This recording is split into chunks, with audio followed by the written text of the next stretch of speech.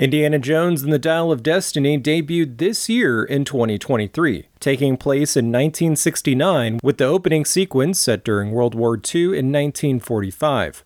Directed by James Mangold and co-starring Phoebe Waller-Bridge as Helena Shaw, this is Harrison Ford's fifth and final adventure as the iconic silver screen character he first brought to life over 40 years ago.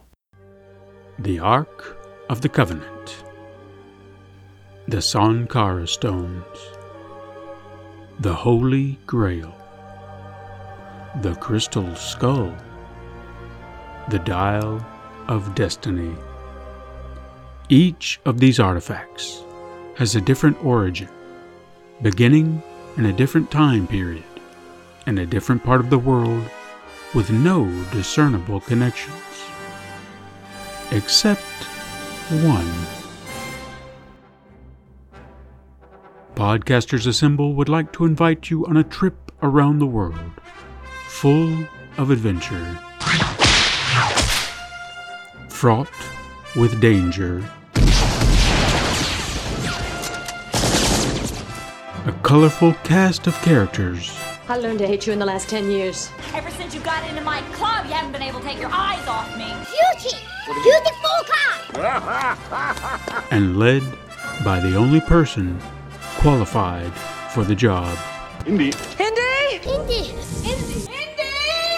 Indiana Jones. You call him Dr. Jones. Oh, excuse me, Dr. Henry Jones Jr. Don't call me that, please. Podcasters, assemble.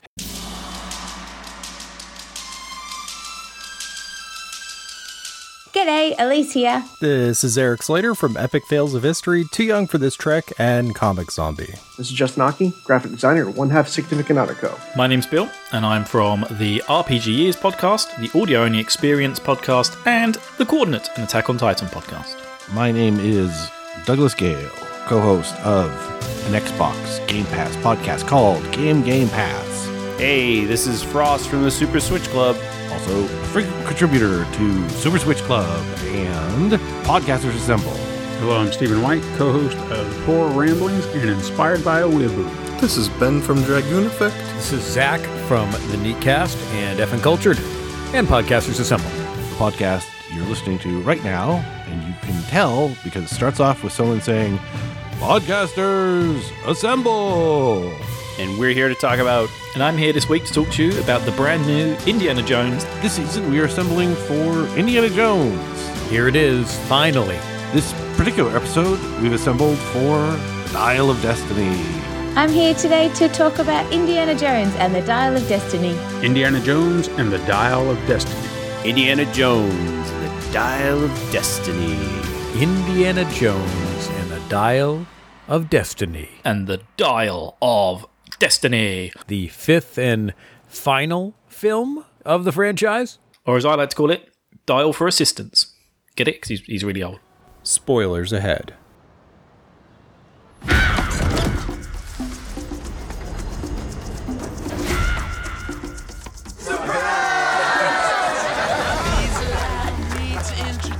I'm retiring. Well, in that case, what are we drinking? Same for the goddaughter. Dad told me you found something on a train during the war.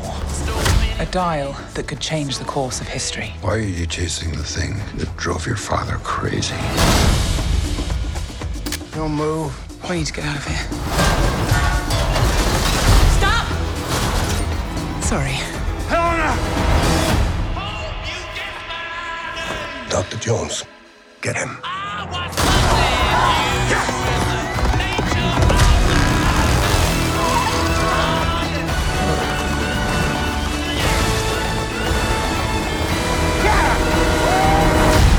Hitler made mistakes, and with this, I will correct them all.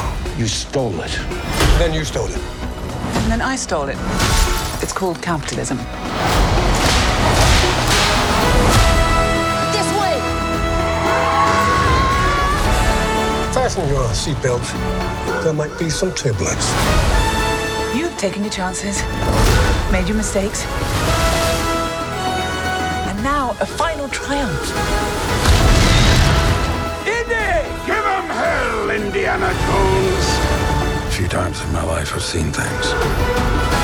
I've been tortured with voodoo.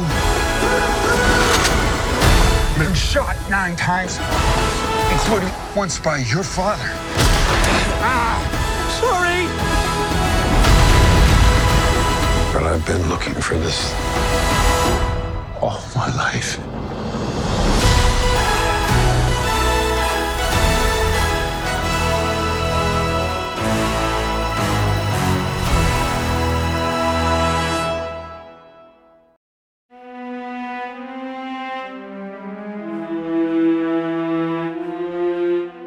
Well, we've made it to the end of our journey, and I'm eager to hear the consensus regarding this film, at least within this group. Yes, the 5th and final entry in the Indiana Jones franchise. Ooh, what a good movie. I really, really enjoyed this movie. In spaces like Twitter and Rotten Tomatoes, it seems like a mixed bag, and I assume we'll get that here. Apparently the plans for this film started back in the 70s when Raiders of the Lost Ark came out, and there was a deal made with Paramount to produce 4 sequels. George Lucas had been researching a potential plot device for the 5th film, I think in around late 2000. Let's talk about James Mangold for a second. The man has at least 15 films under his belt, and while I haven't seen every single one of them, the ones I have seen are pretty solid flicks. Copland, Girl Interrupted, Walk the Line, 3:10 to Yuma, Ford vs. Ferrari, all solid. Hell, even Kate and Leopold has a wonderful charm about it, and is the first pairing of Mangold and Hugh Jackman.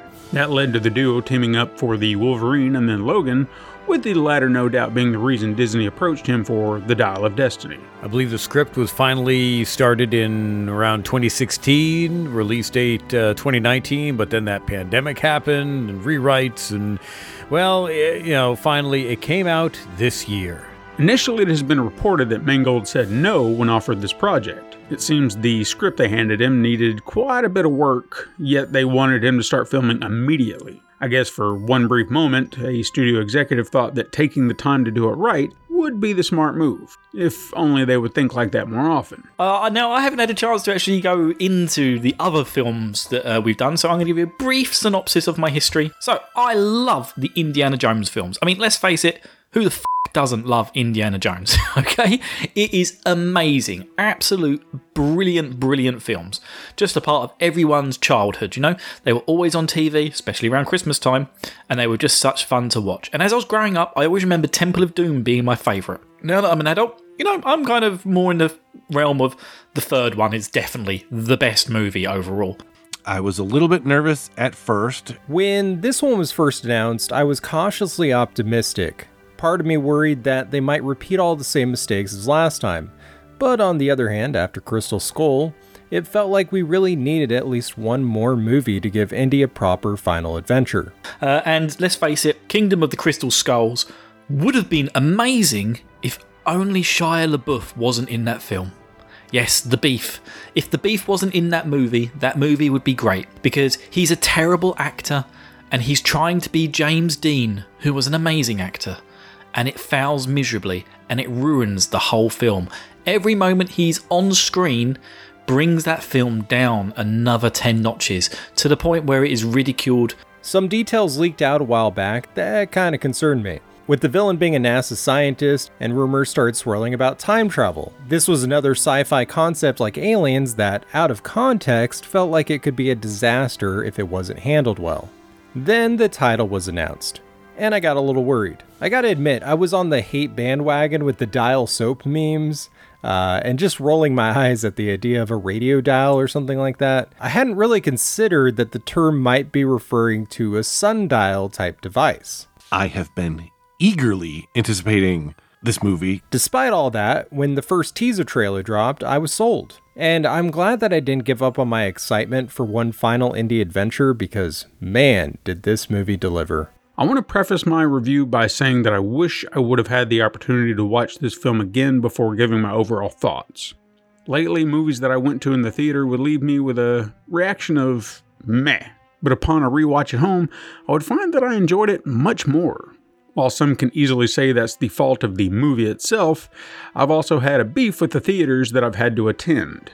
But that's a tale for another podcast. I think we can all agree This is by far the worst Indiana Jones movie. Sure, it's not perfect, but after Crystal Skull, the bar was pretty low. They also go out of their way to be like, it's not aliens. I mean, interdimensional beings is not that ridiculous when you consider the other shit that Indiana Jones has seen and done. But yeah, Shia LaBeouf is just the worst thing ever to happen to Indiana Jones, and I will maintain that for my life. Seriously, the only thing this movie had to get right was that it had to be better than Crystal Skull. And I'm happy to say it was, without a doubt, 1,000 times better than that one. This was a really wonderful ending to a fantastic franchise. Anyway, Dial of Destiny. Oh, yes! It's also worth pointing out that the Dial of Destiny was actually inspired by a real-world device called the Antikythera mechanism. Antikythera, Antithera, that they have, whatever, the dial. That was discovered from the wreckage of a ship in the Mediterranean Sea in 1901. It was basically an ancient Greek analog computer with gears and everything, dating back to at least 100 BCE. The big clock MacGuffin in this movie that, unlike the previous Indiana Jones movies, the device itself is not magical in universe. I mean, it's an impossible object. It couldn't exist in the real world, but in the Indieverse, it exists. It does its thing, but it is just like a scientific instrument. As far as mystical MacGuffins go, this is one of my favorites in the franchise. It's based on a real thing. The real Antikythera is just like this super complicated collection of gears that when you spin them around, you know, can show you positions of the moon and dates and things like this. I want to say that it's straightforward in the sense that it's just like, you know, mechanical and whatnot. But I mean, it's a huge accomplishment, especially for the time that it was made. The tooling for it and the precision required. And this was also a thing that there were like multiple versions of things like this had been made by people at the time. So, funny story with this movie. My wife and I went to our local indie theater, pretty badass, Sunray Cinema. Give some shout outs. I saw this with my Todd at the cinema the day after it came out. Me and my missus, we went to the Everyman Theatre to watch this, which is a really great theatre. They have like huge seats, which are basically like sofas, and they do like dinner service and bring you drinks to your seat. Great stuff. We picked up a bucket of beers, Narragansett, a large popcorn, added a bunch of flavors, sat down, and watched Indy punch Nazis for 30 minutes. First time seeing it? Well, movie theaters. And we really enjoyed it. So I just saw it in theaters, and I have to say this is at least the 4th best Indiana Jones movie. This might be my 4th favorite indie movie. Which sounds like I hated it, but I actually really loved it. Because I actually did have an opportunity. I didn't know if I would. But luckily, our second kid was pushed back a little bit, just delivery-wise. She just was not ready, so I had a day to go and sit down and watch Dial of Destiny. And then right when it gets to the 1960s, the power goes out. Literally, whole theater lost power, whole block lost power. So we had to go back the week afterwards and watch India punch Nazis again. It was kind of glorious for that part, but yeah, I had no idea what I was going to get into after that part. But in saying that, Last Crusade is at the top, but then Raiders and Doom and Dial are all on like the same level. The rest of the film, it was fine. Nazi punching, 100%. Awesome. Random adventures in Tangiers, Greece, and eventually Sicily? But like old Sicily. Those adventures are fine. The movie was fine. And then Skull is just like, I don't know, down here under my shoe or something. It was a lot better than Crystal Skull, 100%. And it had some satisfying action sequences and the ending. And yeah, the whole sort of thing was very, very Indiana Jonesy. No, that's the best way of saying it. But I mean, even now, it's still only my 4th of 5th indie movies, if you get me. In any case, I feel that one viewing is hardly enough to give a solid opinion of anything. So consider these my initial thoughts. For our cast of characters, Harrison Ford as his final version, endeavor, outing. We see the return of Harrison Ford as Indiana Jones at a crisp 79 years old during filming. Harrison Ford, as always, is a class act. Performance? Yeah, performance as Dr. Henry Indiana Jones Jr. Speaking of Harrison Ford, you have to applaud the man's commitment to this character. There were times in Crystal Skull where it felt like he was phoning it in, but you could tell he was really engaged with this one. Of all the characters he's portrayed over film and television, this is the one he loves the most. Although technically we do have Anthony and Gruber playing a young Indiana Jones when they do the de-aging.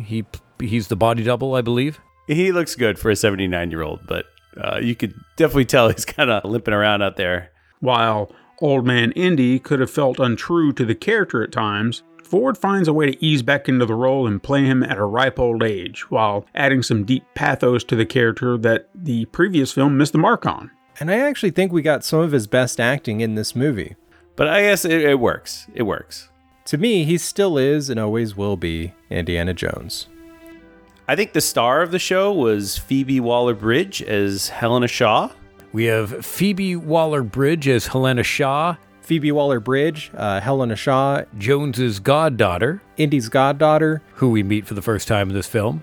Now, this lady, Helena, is played by Phoebe Waller-Bridge. Phoebe Waller-Bridge is an insanely talented person. She's an awesome writer and an amazing actor. She even wrote No Time to Die. I've always heard massive praise thrown upon Phoebe Waller-Bridge for her show Fleabag, amongst other performances. However, I think this is the first time I've actually seen her in a movie. I've seen movies she's provided voices for, but not in person. So, seeing how this could be my first introduction to her as a physical actress, I think she's pretty good. She was just amazing. She was magnetic. I really liked her character in this movie. And she is just an absolute great kind of sidekick to Indy. I don't need morality lessons from an aging grave robber. Oh, what a great line. I feel like the role of Helena was written with her in mind because she feels right for the part. I couldn't quite decide if I liked Helena as a character or not. I could take or leave Phoebe Waller-Bridge in this movie. She's young, doesn't give a shit, constantly in danger, mostly of her own doing.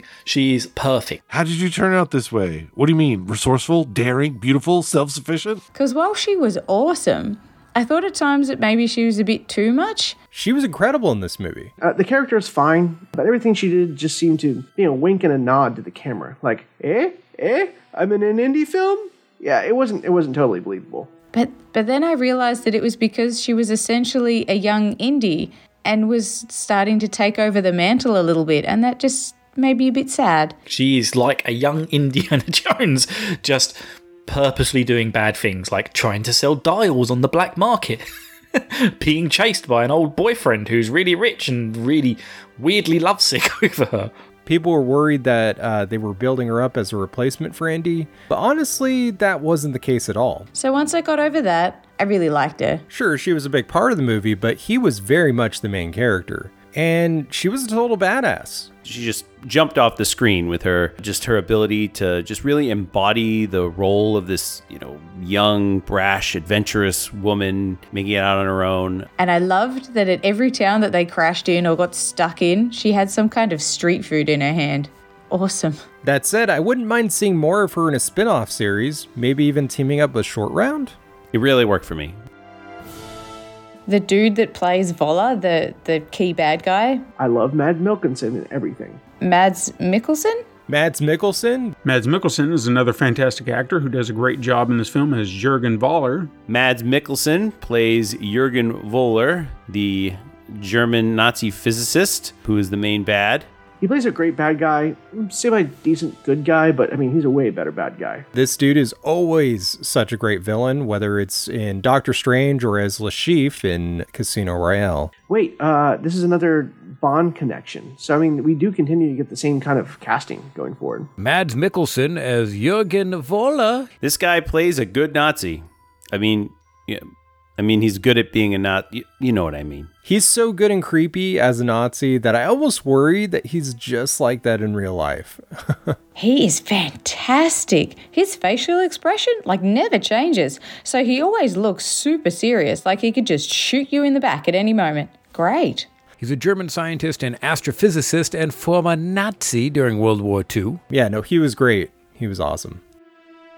Antonio Banderas. Hey, Look, it's Antonio Banderas, who I didn't recognize until the credits rolled. I actually totally forgot he was in this movie. Antonio Banderas as Puss in Boots. Ronaldo. It wasn't until the credits came up at the end, and then I realized, oh yeah. Yes, he's Ronaldo in this film, an old friend of Jones who operates as an expert frogman. He was so great that I didn't recognize him in the movie. He just disappeared into his character, and I remember thinking, man, whoever this is, he's really good. So yeah, that was kind of a shock to me because I totally forgot he was in this until the credits.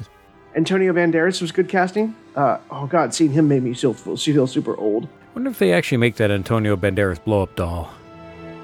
Then we have Toby Jones as Basil Shaw. Toby Jones is always a welcome sight in films, and here he's playing Basil Shaw, an old colleague of Dr. Jones. Toby Jones plays Basil Shaw, Oxford professor, archaeologist, and ally of Jones during World War II. It was really nice to see him play a character other than a Nazi, especially in a movie with a bunch of Nazis, so that was cool.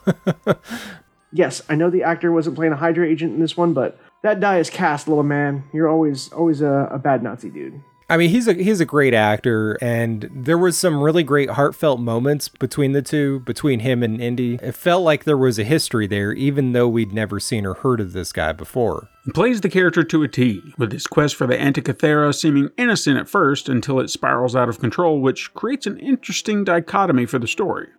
Boyd Holbrook as Kleber. He's one of the trigger-happy gunmen that works with Voller. And then we have Sala. And also John Rhys Davies returns as Sala. I really appreciated the cameo from Sala. We also have John Rhys Davies making a quick appearance as Sala. But God, Jesus, John Rhys Davies looks old. It was great to see John Rhys Davies one last time. He absolutely embodies this character and is just overflowing with charm. It hurt me to think that Gimli is now also 80. Basically, this movie made me feel old for something set in 1969. Jones's very old friend who helped him in Ark of the Covenant and the Holy Grail. I think this really worked too. I love that man. Give him hell, Indiana Jones. John Williams returned to score Indy one final time, with these compositions feeling much more refreshed than last time. I should talk about John Williams, who I believe this is his final film score. We once again get John Williams, who is also 90. It's worth noting that this was John Williams' final movie. He's also a liar, and he said this was going to be the last film, but nope, he's going to keep going. And it probably, he says it's his final one. It probably is. I mean, he's like 91, 92 years old at this point. I was concerned early on in the film after hearing a reprise of On the Tank from Last Crusade during the bike chase to the train. Luckily, it was just a nice callback. The music, I did enjoy the music. While it's sad that he's hanging up his baton, he has absolutely earned it. All fairness, man loves what he does, and it probably helps him keep going, like, in life. We're lucky we got as many incredible scores out of him as we got.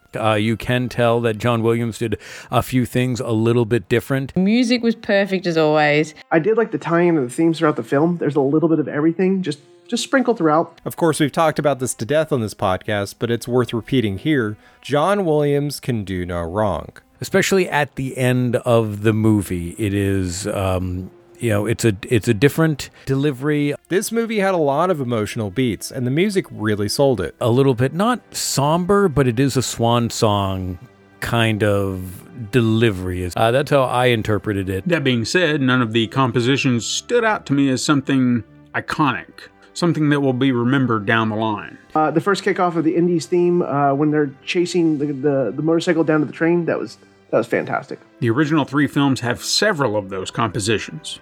Crystal Skull had 0. The closest this one has is maybe Helena's theme, but if you played me several tracks from the film blind, I don't know if I would actually be able to identify it. But it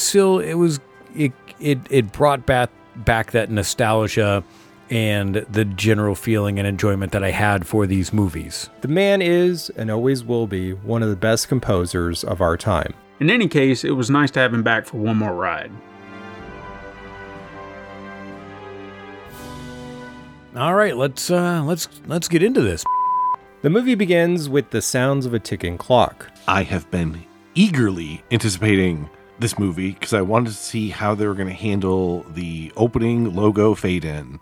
The only thing I really missed was the slow motion pan from the Paramount Hills logo into Real Hills, which was a little bit sad. If you've listened to my ramblings this season, you'll know that's a huge part of the movie for me. And so I was a little worried. I had some mixed feelings at the beginning. Unfortunately, this one doesn't open with a clever fade from a mountaintop, and instead we just jump right into it. They fade out from the Lucasfilm logo instead of the Paramount mountain, which I get it. Paramount's not directly involved, so they can't really use their logo. And they faded out to a latch on a briefcase. So they didn't cheat, which I appreciate. It's different, so it took some getting used to. But that's honestly my only complaint about this entire opening sequence. But yeah, ultimately on board, which I think maps to my whole feelings about the movie. The opening logo fade is a microcosm for the movie at whole. Kicking the movie off in Germany circa 1944 was kind of neat. This opening scene is so intense. We start back in time, 1944. The beginning of the movie is a neat little throwback to a previous adventure. I say kinda because while it was a return to something familiar, this is fan service at the highest level. And it's near the end of World War II. The Allies are invading and the Nazis are on the run.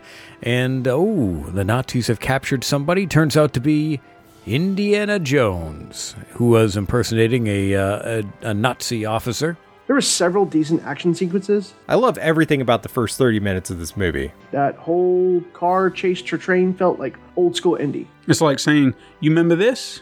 Yeah, I do. I've seen the previous films. So let's talk about the de-aged cold open.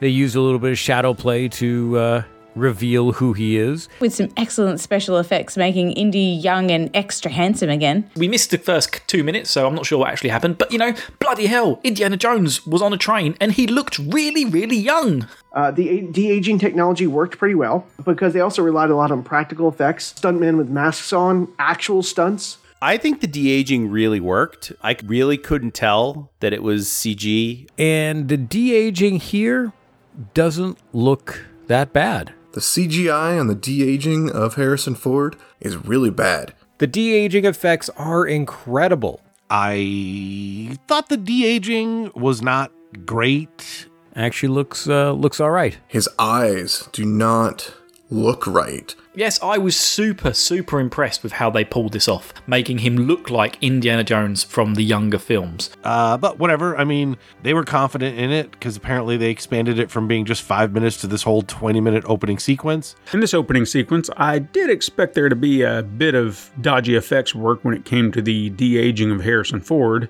And it works. He does look like a young Harrison Ford and Mads Mikkelsen. Rarely has it looked flawless in a film. We've come a long way since CGI Tarkin in Rogue One and de-aged Mark Hamill Luke Skywalker in The Mandalorian. Although I can't remember a flawed image of Samuel L. Jackson's face in Captain Marvel, or even Secret Invasion. But he's not 80 years old, and from what I've been told, black don't crack.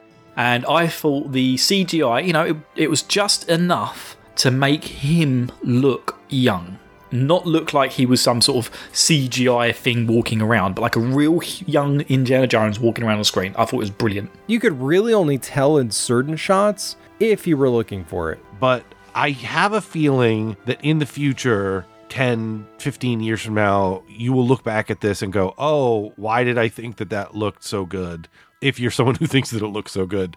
And the only big giveaway at times was his voice. I wasn't even all that bothered by his voice, even though they could have easily de-aged that no problem. The only thing that really didn't mesh was his voice. He's still doing the line readings and he's, Harrison Ford's 79 years old. So it did sound like a much older man giving the performance in sort of a younger man's body. So there's a little bit of dissonance there. Similar to kind of Jurassic Park, where the CGI stuff at the time was blowing people's minds, but is, fairly hokey looking now to our eyes. There's just, if you see it on the big screen, you can see the kind of unnatural waveriness to it. But otherwise, it looked like this was filmed, in the 90s almost. Like he looked younger. It worked. And it's creepy and there's no soul in him.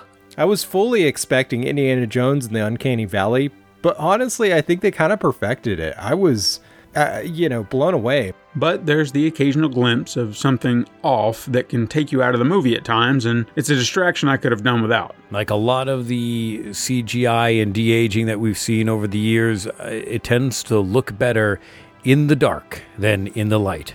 But this is probably the best de-aging that I've seen, and it really shows how spooky this shit is going to be. My wife and I were both super impressed by it. In any case, I suppose they did their best. But in my humble opinion, if you can't nail it, don't do it. I think it worked. I'm going to say that a lot. I think it worked. Overall, I love this opening action sequence. It's good. It's a solid action sequence. The cold open on the train, This whole sequence could have been nothing more than a lost adventure that, in the wrong hands, could have had zero to do with the plot. Luckily, James Mangold ensured it was integral to the plot. The train sequence was classic action, sort of farcical action where all these strange things happen. What would I give it? Like a B+, an A-? It wasn't mind-blowing, but it was great. Jones is there as an attempt to retrieve the Lance of Longinus, the Lance of Tinnitus. He's there. That's going to be painful. Gotta love this throwaway tie-in to the comic book storyline from Indiana Jones and the Spear of Destiny.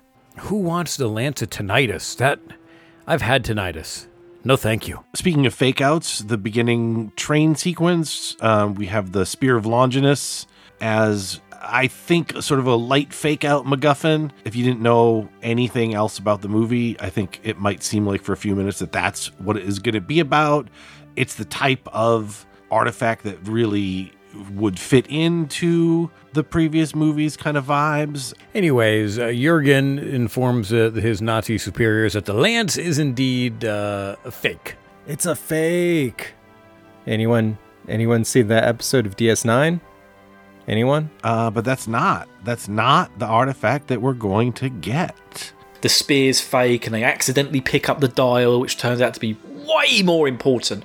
But good news, he has found the other half of Archimedes' dial, which is this antique mechanism built by the ancient mathematician, which reveals that time has fissures, which means time travel could be possible. And you got the bloody bad guy from James Bond's telling you that this is some sort of thing that can detect time rifts, and it's just like, oh, this is so cool. Absolutely love it. I do appreciate that we got to see Indy in the war, because it was always hinted at in Crystal Skull, with his main frenemy Mac. I've always wanted to see Indy during World War II fighting Nazis behind enemy lines, since the original trilogy all takes place right before the war breaks out. Honestly, leading up to the Nazi punching and killing the Raiders in the Last Crusade, he'd have to do something during the war. Like, all that was right before that. He was, 20s during Raiders? Late 20s? Thanks to a cleverly dropped plot device that explodes the tower where Indy is being held, he escapes somehow without losing his head. The fact that he most likely was doing it on his own, though, is crazy. What's his name? The professor's like, oh, we're just archaeologists. Like, was he not sanctioned? That's kind of crazy, yeah. This feels like a scene from an Indy movie we never got. There's even a fun chase through a train. We get a lot of chase scenes. This whole train sequence is so damn good. I just love this, had everything. Gunfights, battles. Obviously, Nazi punching on the train, that was fun. And you know what? This is already improvement over Crystal Skull because we're 5 minutes in and he's already punched his first Nazi. Some Nazi impersonation by Indy. Being sneaky. He's like dressed as a Nazi and just eating his food while people are walking past looking for him. Also liked Indiana Jones uses his whip to disarm someone, which I don't think has been in any of the movies and is only like a video game Indy thing. Pretty cool to see. Barely escapes two guards who don't shoot him at point blank. He manages to lock doors just by putting a piece of metal across the thing, but they don't think to break the glass or shoot him through it or anything like that. The finding of some sweet, sweet new treasure and evading of Nazis. Nazi punching, 100%. It's perfect. I will say the point where they show the far off shot of Jones jumping onto the train and running, that CGI or special effect, it looks rough. It looks fake. The person running. CGI is not always that good. The Nazis at this point had discovered Basil was working with Indy. They captured him. He was holding on to the whip and hat. And gotta give them credit for having the biggest Nazi body count right out the gate. My favorite part of it was the AA gun. The anti-aircraft gun taking out an entire company of German soldiers. The anti-aircraft gun that's on the train, that the Nazi trains, and then the Allies shoot the gun, and then the gun kind of like dips down and spins, and then is just shooting the train itself. And as the train kind of goes around the bend, this AA gun is just like chewing into the train and the Nazis. Even the AA gun tearing through the train cars was legit. Fuck them Nazis. It's just wonderful. That was fun. That was just a great little mini segment of the action sequence. I don't know if I've seen that particular thing, the AA gun shooting its own train, in a movie before. Indy is able to free Basil. He is able to take the dial piece and then bang! Javier Bardem gets a slap in the face from something going on the train at 100 miles an hour just before the Allies bomb it and derail it. What a fantastic cold open. They're able to leap from the train just before the Allied forces derail it, and it should have ended up in the river, but I guess not. It just stops and balances on the bridge. Okay. Then he jumps into the river with Basil. It's absolutely great. I enjoyed this train scene. I did enjoy this opening scene. At times you could tell it is heavily edited with CGI. Looks a lot better, though, than the Crystal Skull. I would hope so. We're quite a few years in the future now.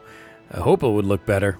Also, Jurgen takes a water, whatever it is, a water tower dispenser to the face. I mean, that should have concaved his skull. One thing I appreciate about all these movies, and even the Young Indy series, is that there's so much history being woven into the narrative. And it's no different here. The cut into modern Indy was pretty shocking, but very fun. And then old Indiana Jones. Now, I like this bit because it skips forward to 1969. We flash forward to the present, 1969. We jump forward a number of years from 1944. We're now in 1969. Giggity. The year NASA's Apollo 11 successfully landed on the moon. When we reach the present, or I guess it's past us. Throughout the movie, we get all kinds of references to the 60s. A musical callback to the Beatles with the Magical Mystery Tour, which is kind of clever. The choice of Magical Mystery Tour to wake him up is, it's great. I love that song. I love that album. Has anyone seen the movie? Has anyone seen the movie Magical Mystery Tour? It is a thing. Certainly a thing. There's protests to the Vietnam War, and even some subtle hints at civil rights. We see that Indy is a bit older now. He's living in New York City, and he is a grumpy old man who walks around in his underwear with a baseball bat knocking on people's doors. Also cool to see Old Man Indy yelling at his neighbors. Damn, that's funny. Just old Indy in his shorts with no shirts. Ah, keep it down, you hippies. Love it. Love it. Oh, right after the cold open, Elise gets her shirtless Indy shot. Look at that, Elise, huh? Just for you.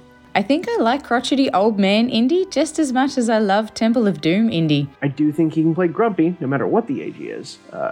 Get off my plane. I also just imagine him telling stories to his neighbors or colleagues, just like, hey, keep it down in there. I commune with aliens. I don't need to put up with this bullshit. I fought the Nazis. I made Nazis melt. Yeah. He's so perfect. I mean, he's 79, but I mean, I think he pulls it off. So Indy is canonically 70 in this movie. Harrison Ford is 80. It's an octogenarian playing a septuagenarian. 79 years old during filming, and I'd say he looks every bit of it. I mean, he looks good for a 79-year-old. And he looks really old. And boy, he should have been killed like 17 times in this movie by people far younger than him that are quicker. You could definitely tell he's kind of limping around out there. But it's interesting to note that they made him not fragile, but just over it. All of it. It's really, really sad to see. I think they purposely did this. They made him look older here than he does as the film goes on. Because I feel like the whole film as it goes on is kind of like him rediscovering his younger self. And he does seem to like look younger and younger as points of the film go on. And so I think they did this really well, making him look old here. His middle name is Walton. New fact. Write that down. Trivia. Get ready for trivia night. Indiana Jones trivia night. Middle name, Walton. On the fridge, we see that there is a filing for legal separation between him and Marion, which I know it's revealed later. Maybe I missed something on the fridge, but my initial reaction was, really, we gotta make them split up again? That's how we're going with it? Okay. Old Man Henry is teaching at what looks to be a different college. Oh no. Unlike the past, people are barely paying attention to Indiana's class anymore. His students aren't horny for him anymore. In fact, they're barely paying attention. That's fun. Damn you, Progress.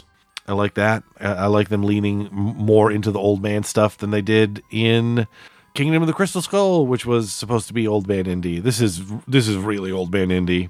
I wondered about this transition and relayed it back to the previous film where he had been fired because of all that communist sympathizer crap he got saddled with because of Agent Janitor. We never saw him be cleared of anything, nor did we see him being reinstated either. Therefore, we can only assume he could only find work as a teacher in a lesser public university like Hunter College. Being blacklisted was a pretty real thing, and I find it adds some intriguing layers to the missing time between films. We also learned that Indy is going to be retiring from Hunter College, so they're throwing him a surprise going away retirement party. He's retiring. He throws away his gift. That's pretty cold. I don't know what's up with that, but fine. Gets his retirement clock, throws it in the bin, which is hilarious. Or, no, gives it to a homeless guy, doesn't he, as he walks past. Jones's goddaughter, Helena? I love Phoebe Waller-Bridges. Bridges, plural. She's a Bridges. How do I say this? Helena? Here we're introduced to Helena. I'm going to go with Helena. Anyways. And she is a rapscallion. I don't know. Is that the right word? She's great. Love her as Helena, as Wombat in this movie. I think she's fantastic. She really channels the charm of an Indiana Jones type and the adventurous spirit. Before he reacquaints himself with his goddaughter, who is fantastic in this film. Absolutely fantastic. This is how I picture Elise. Is that... I feel like she's kind of an Indiana Jones at what he would be at this age. Where I think the math works out, she's about 30, her character in this movie. And like the youngest we've seen Indy as an adult on the screen was Temple of Doom, where he's like 35, 36. And he's kind of a scoundrel who then has a change of heart at the end of this movie. She's an archaeologist. She shows up unexpectedly and she claims that she wants to research the dial. He did have more brains in this one, going back to old school Indy. Though he didn't really have his notebook, just the notes left by Herman Zoller. Yes, I know the actor wasn't playing a Hydra agent in this one, but that die is cast, little man. You're always a bad Nazi dude. We also see that Jurgen has survived, although he's going by an alias right now, and that he is in New York City on Moon Day to try and recover the dial, has been also following Helena. I also thought it was really interesting to make the villain a former Nazi turned NASA scientist. The weakest part of the movie, though, was also, for me, was Mad Mikkelsen's Nazi Voller / Schmidt as sort of an Operation Paperclip, secret Nazi scientist working for NASA. Which kind of echoes the real-life secret U.S. program codenamed Operation Paperclip, where the American government recruited German scientists after World War II. I really like the plot addition that the German rocket scientist, who was also a Nazi, is also responsible for helping the U.S. get to the moon, because that definitely happened. There's a U.S. agent who's accompanied by thugs of a person that helps get a rocket to the moon. In fact, Mads Mikkelsen's character was basically a less redeemable version of Werner von Braun. A character loosely based on Werner von Braun, a former Nazi who did work for NASA and resided in Alabama. The man who invented the Saturn V rocket. Thank goodness that guy wasn't plotting anything nefarious as Voller. For more on the early days of NASA, check out my Epic Fails history book with Ben Thompson, The Race to Space, Countdown to Liftoff. Eventually, Indy is approached by Helena, played by Phoebe Waller-Bridge, the daughter of Basil Shaw, who is looking for the Antikythera. Indy warns her, though, that Basil, who has since passed away, became obsessed studying the dial. Good quotes of this movie. Damn, this movie is filled with good quotes. Indiana Jones to Wombat, why are you chasing the thing that drove your father crazy? And her response is, wouldn't you? Which is, I think, a great direct reference to Last Crusade. That's what literally the plot of that movie is. And he ended up relinquishing it to Jones to destroy, but Jones never did. It became apparent after the scene with Indy and Helena discussing her desire to find the Antikythera that the story was trying to reflect parallels. But he was definitely, a fortune and glory kid. And, Wombat is fortune and glory at this point. She says one of the reasons she wants to go on this grand adventure is to become famous. And as we learn later, it's pretty much mostly about the money. And she is also, totally okay with that. And I love it. The line Indy says about chasing her father's obsession rang very true about Indy. The same can be said with Helena's treasure hunting goals of fortune and glory, not having reached Indy's point of understanding the true value of these artifacts. I love it. We do get a change of heart from her, of course. It'd be a weird movie if the second lead just is like, a rapscallion the whole way through. So that's fine. I get it. You know what? I just looked up the definition of rapscallion. It basically means villain. So that's not the word I'm looking for, but you know what I mean. Indy brings Helena to the location at the university that he was hiding the dial when Jurgen and all of his people show up. Or Dr. Schmidt, is that who he's going by? Dr. Schmidt. Yes, Dr. Schmidt shows up with all of his trigger-happy people and one giant of a man. Of the two henchmen, there's the one guy who's just giant. There's always a heavy type goon in the Indiana Jones movies. That's been kind of a fun little staple of it, and we get one of those here. And just smashes stuff. Just a big giant guy wearing a shirt like 9 sizes too small for him, it seems like, to emphasize his beefy muscleness. But the other guy is like just trigger happy and just shoots everyone all the time, and no more so than at the end of the movie, which I guess we'll get to. When the, neo-Nazis come looking for the Antikythera. I really liked Shawnette Renee Williams as Agent Wilson, the black female FBI agent that we see in the 60s. We also have a CIA operative, Agent Mason, who's played by Shawnette Renee Wilson. I may have messed up her name. I apologize. Anyways, she's great. What a fantastic aesthetic. What a great character. But this part of the movie was confusing to me. She's continuously trying to keep the trigger-happy assassins from, being trigger-happy. Those thugs just kill people. And she's like, oh, okay, whatever. I've seen the movie twice, and it makes sense now. I get it.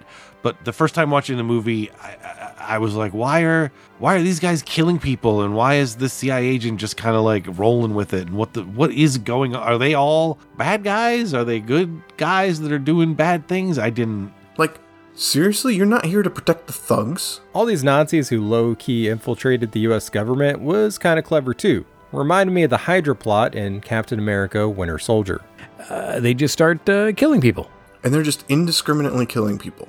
And then it's fine. It's whatever. It's not super important, but I do kind of wish that this had been expanded on and stretched out a little bit. That doesn't make any sense. Oh, and look, now she's dead. Woo! This leads to one of many chase scenes in the film. We get a lot of chase scenes that go on so long. Chase. Spoiler alert, this entire movie is one giant chase. While thrilling, there were a few face swap effects that were at times a bit wonky. And that didn't make sense to me. Why go out of your way to shoot a scene where you have to add the face swap effect versus blocking the scene differently and maybe editing around it? I know we have the technology to do this now, but that doesn't mean you have to do it. So many action films of the past, like the first 3 entries of the series, found ways around showing the face of the stunt double and did it with great effect. Why spend all that extra money? Anyways, Helena ends up grabbing the dial and leaving Jones. Indy then has to escape Dr. Schmidt, or at least try to. He ends up being captured, tries to call the police, but is dragged down into a escape CIA vehicle. We find out that Helena is she's an antique smuggler. She's not actually nice at all, and wants to abscond with the dial to make some money with it on the black market.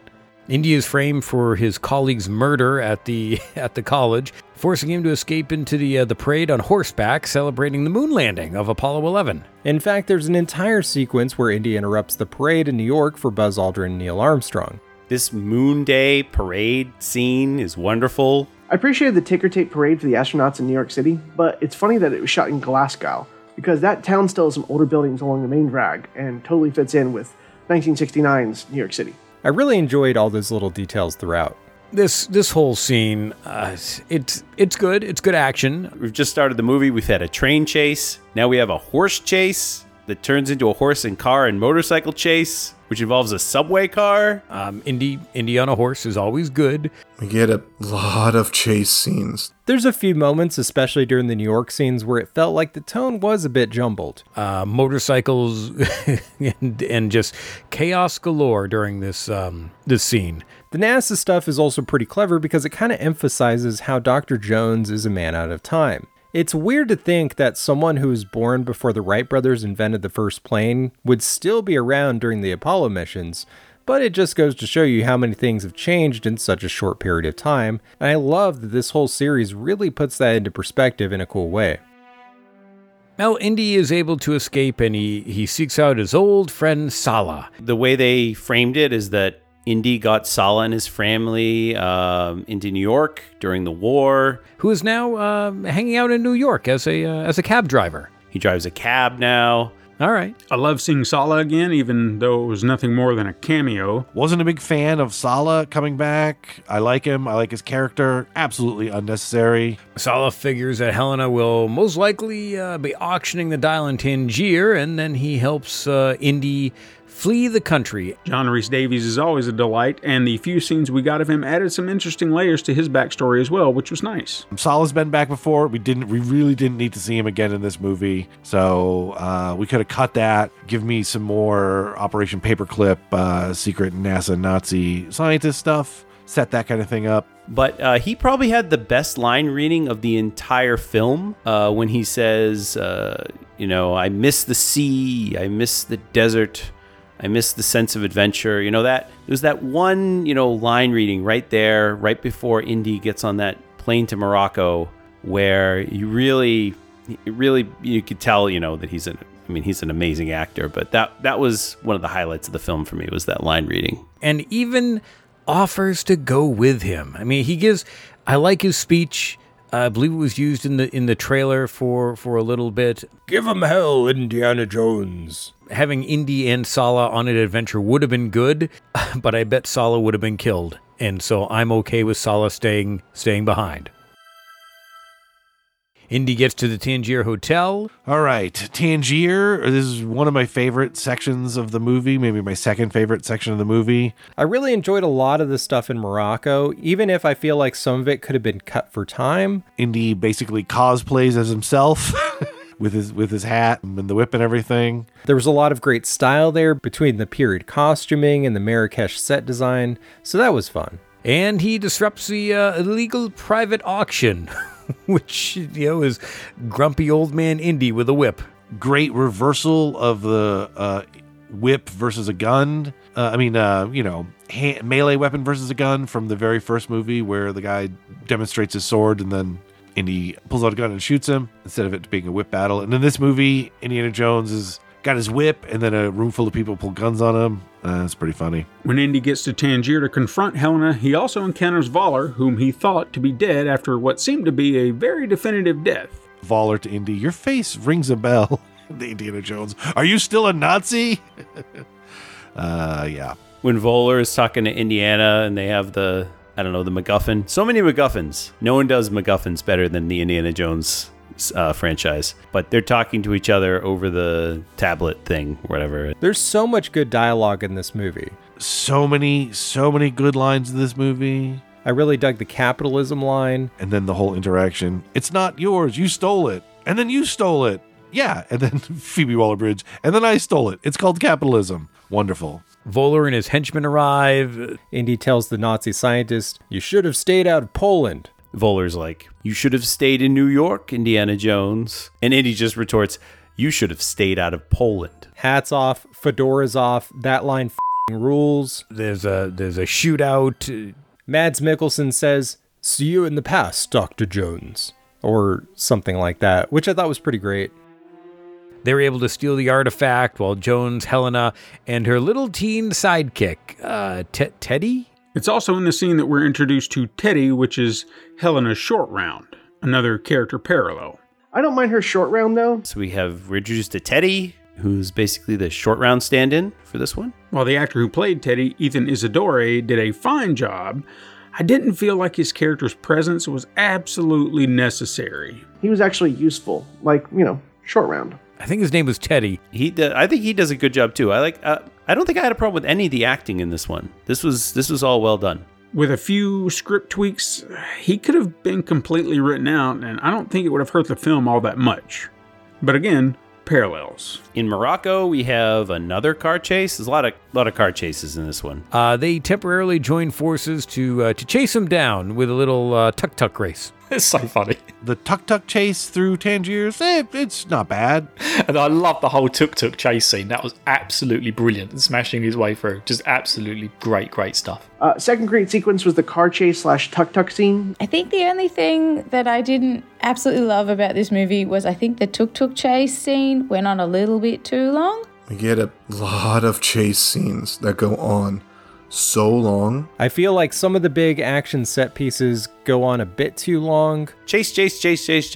I went to the bathroom in the middle of a chase scene, came back, and the same chase scene was still going on. It's silly, it's elaborate, it's very, very funny, a lot of jumping back and forth, a lot of, again, ridiculous things that could never happen. I get it. It's not a documentary. They did some make-em-ups in this. Now, I enjoy a good tuk-tuk ride or a tuk-tuk race, but there were definitely points during this ride where it was, I am suspending my disbelief quite a bit. But it was still pretty funny and very entertaining. Especially when Indy ignored Teddy's every direction, every turn, every single thing he brought up. In his defense, he was right 90% of the time. If he had followed Teddy, they would have gone the long way around. They still didn't win, but still. Ridiculous. But it was, editing-wise, again, was a little rough. Special effects-wise, a little rough. And even though the movie does a good job with using practical effects at times, there's still an over-reliance on CG in certain sequences, which I think hinders the movie a little bit. But let me be clear, I am a huge proponent of CGI in movies. Practical effects are fine. They get the job done, but I don't particularly feel enamored by them over the spectacle that can be generated with computer stuff. So the practical effects look the best. A lot of the CGI and computer special effects, you could tell just how things fall and move don't always look real. It's nowhere near as bad as some of the effects in Crystal Skull, but but loved it. I thought it was very fun. It does take me out of the movie a little bit, especially with the original trilogy being like all practical effects.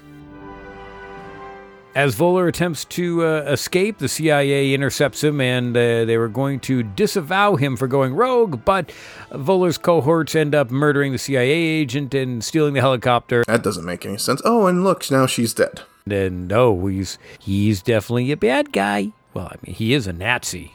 Damn Nazis. He needs to be punched in the face. I mean, he took a water tower to the face, so you'd think that would be enough, but nope. However, two visual effects supervisors for the film came forward to explain how in the actual hell Voller took a pole to the face, knocking him off the train and surviving. Well, it seemed the object in question that Voller was smacked in the face with was a lightweight hose used for steam engines. Therefore, the impact would have been enough to knock him off, but do no damage, even though he fell off a moving train, which could, break your legs or many other bones in your body. Just saying, As they said, he was a tough little bugger, and in any case, it's meant to be a surprise.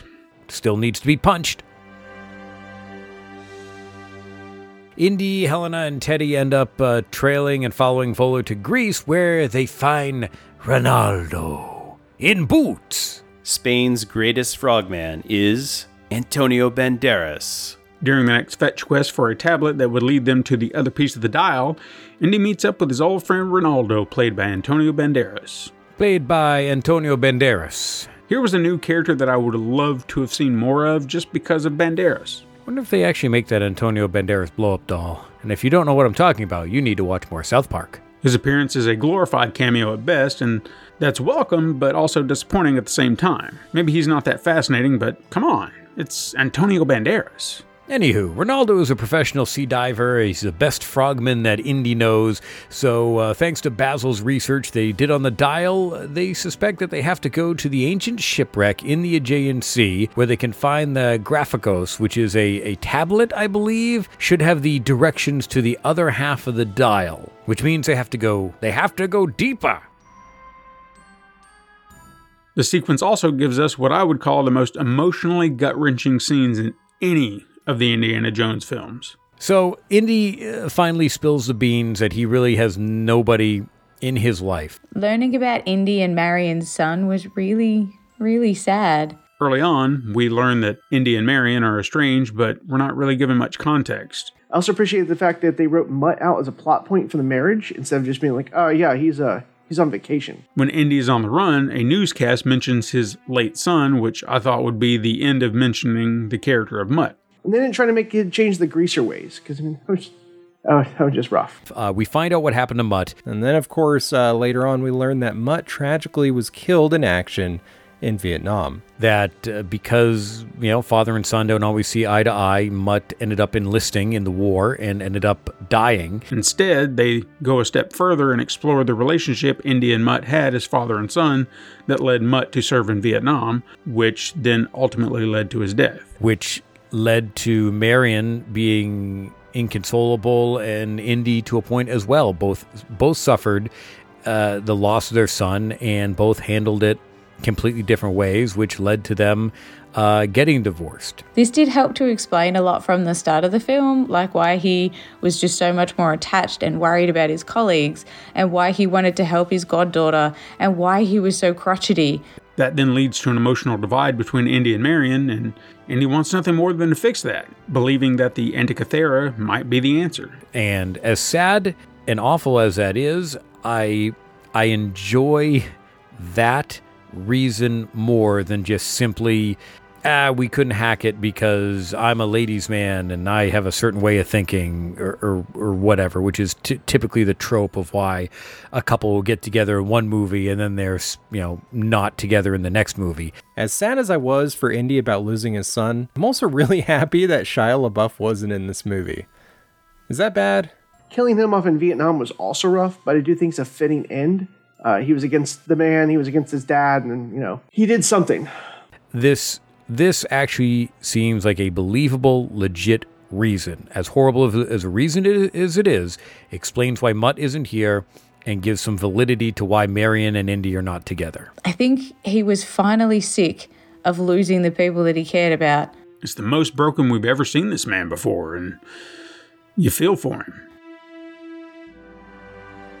All the stuff on the boat was amazing. The boat/underwater sequence was fine. I think my favorite scene was the boat scene. The dive scene where they dive down into the water to go get MacGuffin Jr. to get a mini McMuffin that leads you to the big McMuffin. Where they have to dive down into the shipwreck in that fantastic old scuba gear with Antonio Banderas. But I like them not having diving gear, but that umbilical crazy stuff. I mean, because this was the late 60s. I could have done without this part of the movie. I mean, that's fine. All of that could have been cut out. And again, either make the movie shorter, expand that other section. I also loved all the boat stuff. And honestly, I think that scuba diving scene was better than any of the scuba diving scenes in any of the Bond movies.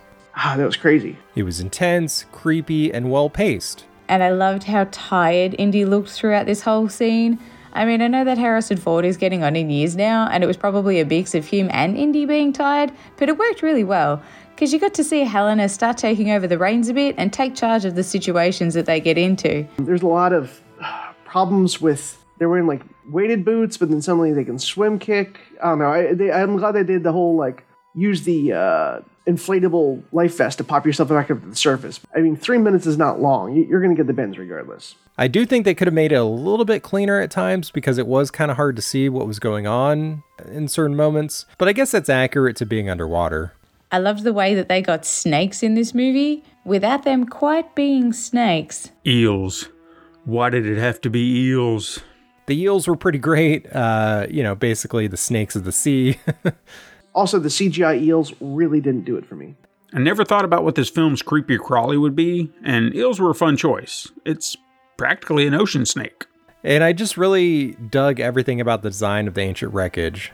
And I loved that little fake out when Helena left Indy with the eels to swim off with the tablet, and you thought that she wasn't going to come back. While Indy and Helena and Ronaldo are underwater, Voller shows up, somehow knowing exactly where to go. Oh, and look, the Nazis always just show up. Kills all of Ronaldo's men. And Antonio Banderas dies here, an old friend of Indiana Jones in the movie. Then kills Ronaldo. He doesn't die in real life, he dies in the movie. Because Indy lets it slip that he can decipher the readings on the wax tablet. If Indy had just shut up and not been so smug, maybe Ronaldo would have been alive. Too bad all the good characters in that both got. And this scene in particular, when she sort of sweet talks the Nazis and then blows up the boat, was pretty perfect. So I think this is probably the strongest stretch for Helena here, from the point where they leave Morocco to the point where they get to Sicily. And she does a lot of great things here. The actress, Phoebe Waller-Bridge, she figures out the puzzles. She manages to read the tablet in a convincing way, to not give everything away, but also decipher it in an entertaining way to keep Schmidt's attention, or not Schmidt, Voller's attention, right? She manages to get the dynamite off to plan their escape.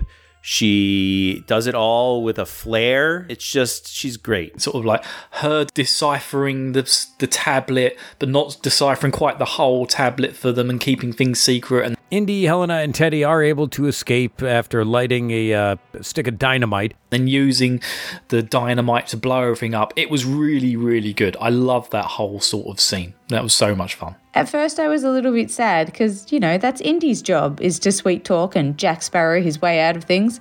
But he just can't be bothered now. So it's nice to see someone else start to take over a bit and still have some fun, spontaneous Indy flair. I would absolutely watch Helena Wombat as a globe-trotting, grave robbering adventurer. I think if they ever did start to make this, extend this franchise out, using her as sort of the main protagonist would not be a bad thing. I think she was great. The section was over too quickly and then forgotten. Because, honestly, even Banderas calls it out. He's like, you just killed my friends and all the people on this boat. When Waller-Bridge was doing her, professor situation thing going on. At the end of it, after they make their escape, this was kind of I wish they could have dwelled on it more. It was a strange, disjointed scene where they're leaving, and then Helena says, I've always found, when you're in a tight spot, dynamite. And she's waving a stick of dynamite. And then Indiana Jones says, my friend was just murdered. I'm laughing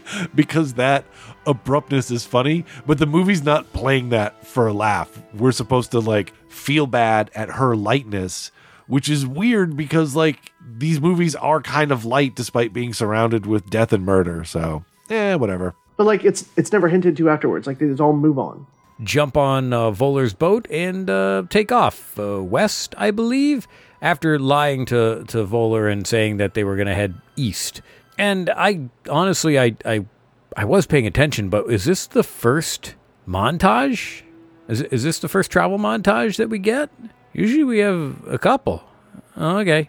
We go to Sicily. So Indy, Helena, and Teddy all get to Sicily. And then when she's in Sicily and on the boat, she's sort of eyeing the other men who are around her in that sort of lustful fashion where she sort of sees that mantle of physical whatever that Indy used to have in these adventures. So I thought that was really great. They know they have to go to the ear of Dionysus Cavern, but before they can do that, lo and behold, Voller and his cronies showed up in Sicily and grabbed Teddy and make their way to the cavern. So question, even though Indy and Helena lied to Voller saying that it was east, I know he notices that they're going west, but there's a lot of things west of where they were. Sicily is not the only thing to the west. So how did Voller know to go right to Sicily? And also, how did he even get there? They blew up the engine of Ronaldo's ship and left Voller stranded. But yet they arrive in Sicily just after Indy and Helena and Teddy all arrive? That... You should have come up with a better way to get them there or to figure that out. A lot of this movie was shot on the 007 stage at Pinewood Studios in England, which is another direct tie-in to the Podcasters Assembled ethos, which is always be bonin'. This whole sequence in the cave beneath the Parthenon was chef's kiss. The Tomb of Archimedes felt like a classic indie adventure, and it was probably one of my favorite sequences in the film. Anywho, Jones and Helena have to get into the cavern and find the other half before Voller does. Now, the scene where they're in the cave. The final scenes where they're following the clues and Indy is being that calm head when they get trapped. They take a shortcut, somehow get there ahead of time, even though Voller has a head start. Indiana Jones, he says to her, like, they're both having almost like a crisis of confidence. It's not quite a Tom Cruise film. Every Tom Cruise film is Tom Cruise meets a girl, Tom Cruise loses girl, has crisis of confidence, Tom Cruise gets girls back, wins race. That's every single Tom Cruise film. But, they're starting to have a bit of a crisis, and he's like, she asks him about, when he's climbing the cliff, and she's like, what are you doing? If you stuck? He's like, no, I'm just wondering why I'm here when my back hurts. I'm an old man. He's complaining. We get a nice callback to the Temple of Doom, where Indy's complaining about being old and having a hard time moving around, and Helena's like, whatever, old man. And he says, you haven't been forced to drink the blood of Kali, tortured with voodoo. And then he says to her about, girl, I've seen things. I've seen some things that I can't quite explain. Sometimes you just have to accept that there is a truth behind it, or something along those lines. But it was really powerful knowing that he had seen some weird fucking shit through these films, and he owns up to it at this point, showing that he has some history. Shot 9 times. I thought that was good. And for her, that makes it seem like, wow, he has been places and done stuff, and he knows weird stuff is happening. Whereas if he said to her, hey, I've seen some shit, I have literally sent some interdimensional beings back to where they come from, she'd be like, okay, you're f***ing crazy, I need an exit plan, I need to get out of here f***ing quick. So I really like the fact that they didn't go down that route. He kept it vague. It was really, really good. We don't get a ton of traps here. We get a couple. We get a rickety bridge. I loved the rickety rope bridge. We've got a cavern of a lot of bugs. The incredibly disturbing scene with the tunnel of centipedes. The Zelda dungeon puzzle with water displacement. Them managing to get an Archimedes bath reference into the movie was so much fun. And then we do have to figure out how to not die of gaseous noxious fumes. So, typical indie stuff. And their clothes drying within seconds after they got out of Archimedes' bath. And that whole bit where Helena and Indy are trying to figure out the mystery based on these ancient cryptic clues was just so much fun. Jones and Helena do find Archimedes' tomb and the dial's second half. And of course, everything about Archimedes' tomb. I really loved it all. But then they also notice there's a 20th century wristwatch that Archimedes is wearing. Turns out the dial is a time machine or something like that. So they now suspect that Archimedes used the dial to actually travel through time. The third act of this film is where I'm struggling the most. The ending wasn't that ham-fisted, not my favorite. And this is probably the weakest part of the film. I won't keep going on and on because I'll get all the scenes all out of order because I only saw it once like 3 weeks ago. And it's just going to be me saying how much I love this final send-off for our wonderful Indiana Jones. The henchmen were pretty good. I'm glad they actually show the consequence of a big bad dude just being like the meathead he is. At this point, Teddy has escaped. Again, love to see adventures with Helena and Teddy. He's big. He's not fast. And wonky bridges won't hurt him. We had the large, brutish, stupid strong man drown while Teddy escaped. Did I mention that Teddy handcuffed the big heavy underground and let him drown? Underwater and let him drown? Teddy killing him off was nice. Drowning the big dude, that was slick. You're going to have some nightmares about that, Teddy. Voller appears. There's a shootout. Indy gets shot. Probably going to bleed out. Indy is shot, but of course he does not die because, again, he is magic. Maybe it was just a shoulder wound. It looked low enough that it could have hit a lung, but I guess not. At one point, Mads Mikkelsen says, "Fasten your seatbelts. We may experience some turbulence." And Indy, who's dying from a gunshot wound, says, "You're German. Don't try to be funny." Man, I can't really do either of their accents. I can't really do a Mads Mikkelsen impression. Helena and Teddy escape and chase down Voller on a motorcycle. And we learn Voller's plot is to go back in time and win the war. Voller's able to reassemble the dial and then reveals his plans is to travel back in time to 1939 to assassinate Hitler himself. Also, that was a great 180, that he's a Nazi going back to kill Hitler. They first make you think that he's going back in time to World War II to kill Hitler. The Nazi who's going back in time to kill Hitler, which was a great reveal. And Indy asks him, who are you going to kill? Churchill? Eisenhower? And Voller, he knows what's up. Indiana is like, what kind of Nazi wants to go back in time and kill Hitler? And Voller's like, the kind that wants to win. Because that was one of his lines early in the movie was, the United States didn't win the war. Hitler lost the war. He knows the real problem with World War II was that Hitler was an idiot. But it's not because of the evil, it's because he thinks Hitler lost the war. So he's going to fix that. Because where Hitler failed, he will now step in and help lead Germany to victory in World War II. Not a good thing. So he's going to take out Hitler and do things the right way. Thankfully, they don't. My thought was around the age of the character at the end. Because if he's slightly younger than Indy, he'd still be in his 60s going back to pre-war Germany. So he's not exactly going to live a long and happy life past that point. Helena is able to maneuver and jump on board, stow away, I guess, on the big plane. Teddy jumps into a small single-engine prop plane and gives chase. Anyway, how do you go about giving up certain technologies to fix the world to be more Nazi-like?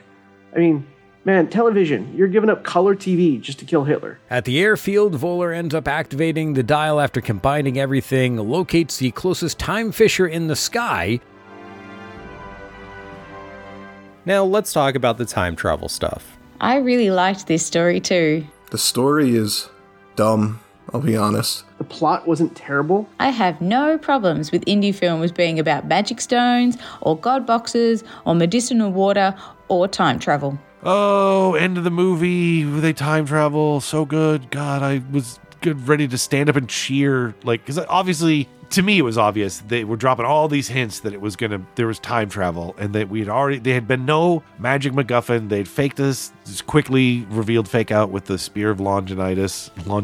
So they've got the dial. The dial itself doesn't do anything but show you where fissures in time are. Of course, we're going to have time travel. As I said, in the Kingdom of the Crystal Skull, showing the aliens, interdimensional beings, felt like a step too far. They also go out of their way to be like, it's not aliens. Cool. Great. Whatever. If you listen to the last episode for Indiana Jones Podcasters Assemble, you might have heard that I loved the escalation to aliens, interdimensional beings in the Indieverse, and that I like the spectacle. I like taking the sort of supernatural, unexplainable things and heightening it and just making this whole universe bonkers. And so I said that I wanted, out of Dial of Destiny, Indiana Jones to go to the moon and fight Nazis on the moon. So imagine how delighted I was when this movie started and we had a Nazi scientist working for NASA and the moon launch had happened. I was like, yes, we're going to get Indiana Jones on the moon. They're going to have to go to the moon on a secret moon launch. And that didn't happen. Time travel is really his last adventure. But my other thing that I said I wanted to see was time travel. And boy, do they keep dropping hints about time travel in this movie. I could not have been more excited. So yeah, in case you haven't guessed it, I'm sure Eric's going to explain it. King time travel, man. So one of the things that I kind of figured out early on was that this movie was going to be a time travel storyline. As soon as that was the quote, we've conquered space, I'm moving to the next frontier, Voller says to an interviewer. And then the interviewer says, what's beyond space? And Voller just gives him this long look before he's cut off. And it's like, time's beyond space, baby. That's what's beyond space. Brilliant. Absolutely brilliant. I kind of guessed it from very early in the film, but I thought that linked up really nicely. Which, side note, made me suspect that we're doing our own... Oh, what's the thing? Star Trek Next Generation, temporal paradox. Actually, The last scene makes so much sense. It's a grandfather paradox situation that resolves itself. With the religious artifacts and even the Sankara stones, there was a level of ambiguity where you kind of understood the power behind it, but you couldn't quite explain it. With interdimensional beings, there was zero ambiguity. Now, I love me some time travel, but when I heard that this movie was going to involve time travel, I got a little concerned, especially with how the sci-fi twist in Crystal Skull panned out. I didn't know what it would be. I thought maybe they'll go back to the beginning of the movie and then, you know, Voller will somehow fix that, or because that's the kind of thing you see in a movie. They show you a scene and then there's time travel and then you go back to that scene again. So that was like one theory. I was worried that the whole movie was going to be either Indy and Helena jumping through time, which could be a fun movie, but it wouldn't feel like an Indy movie. Or it was going to be Indy jumping into his younger self to fix the timeline, which also could have been cool, but would potentially mess up history and the canon of the series. I was also, fingers crossed, hoping that maybe Voller would use the time travel device to go back a little bit to somehow get Nazis on the moon with the moon launch. I was still holding out hope for Harrison Ford getting to punch a Nazi on the moon.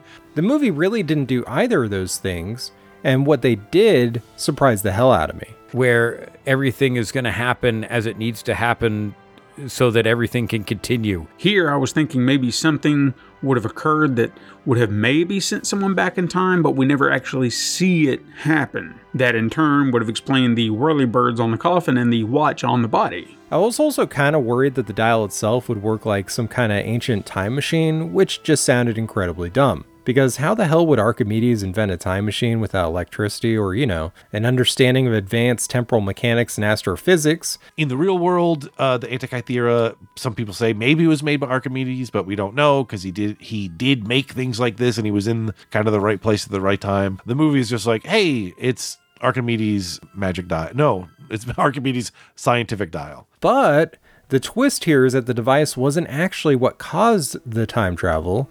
It was a mechanical calculator that could predict fissures in time. Then the fact they were trying to get back to a point just as Germany were invading Poland or some shit, and then they ended up going all the way back to ancient Greece, and then it turned out to be a whole kind of weird plot thing where it doesn't detect time rifts, it just detects the one time rift, putting 1969 back with Greece in like the whatever it was, 212 BC, some shit like that. But the idea is that this dial can predict and can point to fissures in time, which does a fissure in time that can be predicted make sense? No, of course not. Who cares?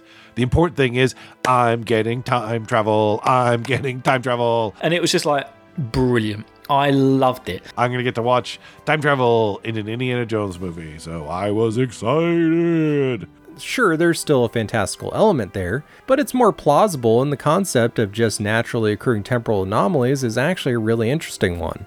Archimedes makes the dial to find travelers in the future to come help out his people. The people come, they scare off the invaders, he takes the watch, he's buried with the watch and the dial. It's found by future Indy, who go back in time to find Archimedes. Repeat the cycle, literally. Oh, I thought that was interesting. When they go to Archimedes' tomb, you know, Voller's he's all about the dial, right? It's all about the dial. He doesn't even notice that in the sarcophagus, Archimedes is wearing Voller's watch. He never even bothered to put two and two together there because he's so obsessed. Because on Archimedes' tomb, there was a great eagle that had propellers, meaning that a plane was witnessed by Archimedes. And when I saw this dual prop plane taking off, I was suspect of, all right, they're gonna f- this up, and they're going back in time, which is exactly what they did. Anything else left over, the plane, etc., would have been broken down for scrap by the city anyway. I mean, they were in the middle of actual war. Hell, the swastika was used far back as 500 BCE, and the siege of Syracuse took place in 213 and 212, so it would have fit right in if the people had traveled. They'd been like, oh yeah, that's one of those weird symbols from the brown people to the east.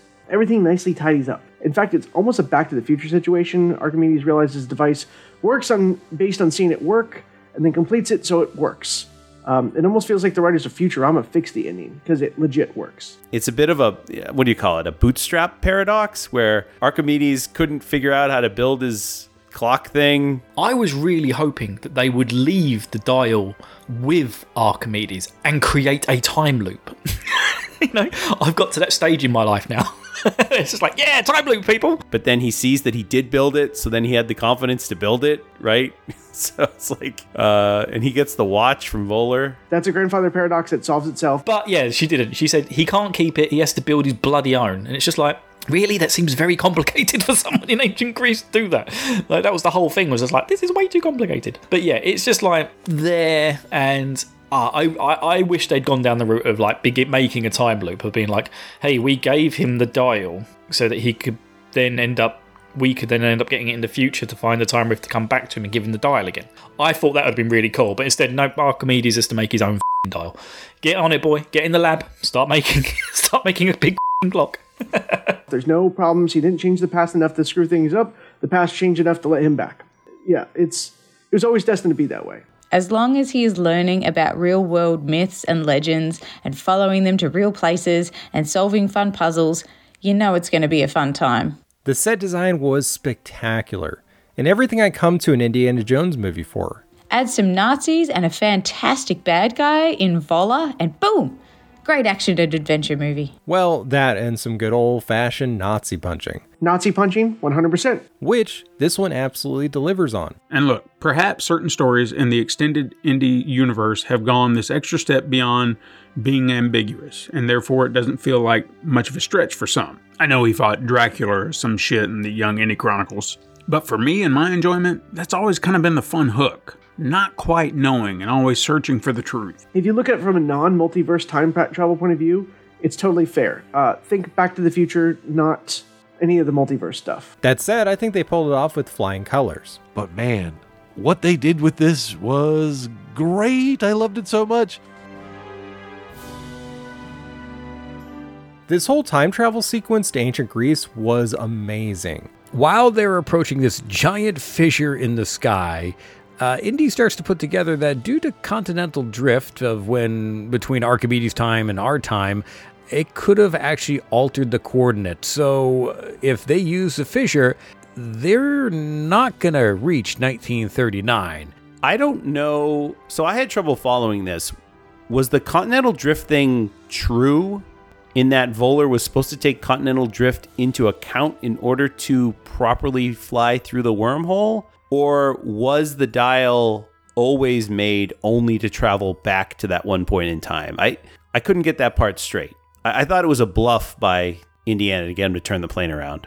The whole thing about continental drift is interesting because it's true, but how does that affect a magic compass that directs you to a floating time portal? So they fly through the wormhole and do not appear back at the beginning of World War II. Nope. They show up in 200 AD. They wind up back in ancient times. They end up going through the fissure and appear at the siege of Syracuse of 212 BC. In Sicily at the Battle of Syracuse. The Battle of Syracuse. 280 BC. Also, that time portal was, 7,000 feet in the air? So Archimedes has to know that anyone coming into one can fly?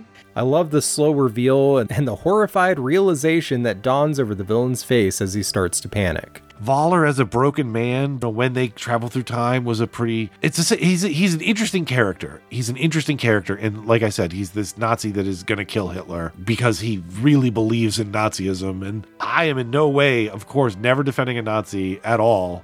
But as a character in a movie, this was interesting and he was portrayed well. And it's chilling because he was a smart, competent person. And then when his plans fall apart, he is just a broken man on the plane. Just like, what is this? What has happened?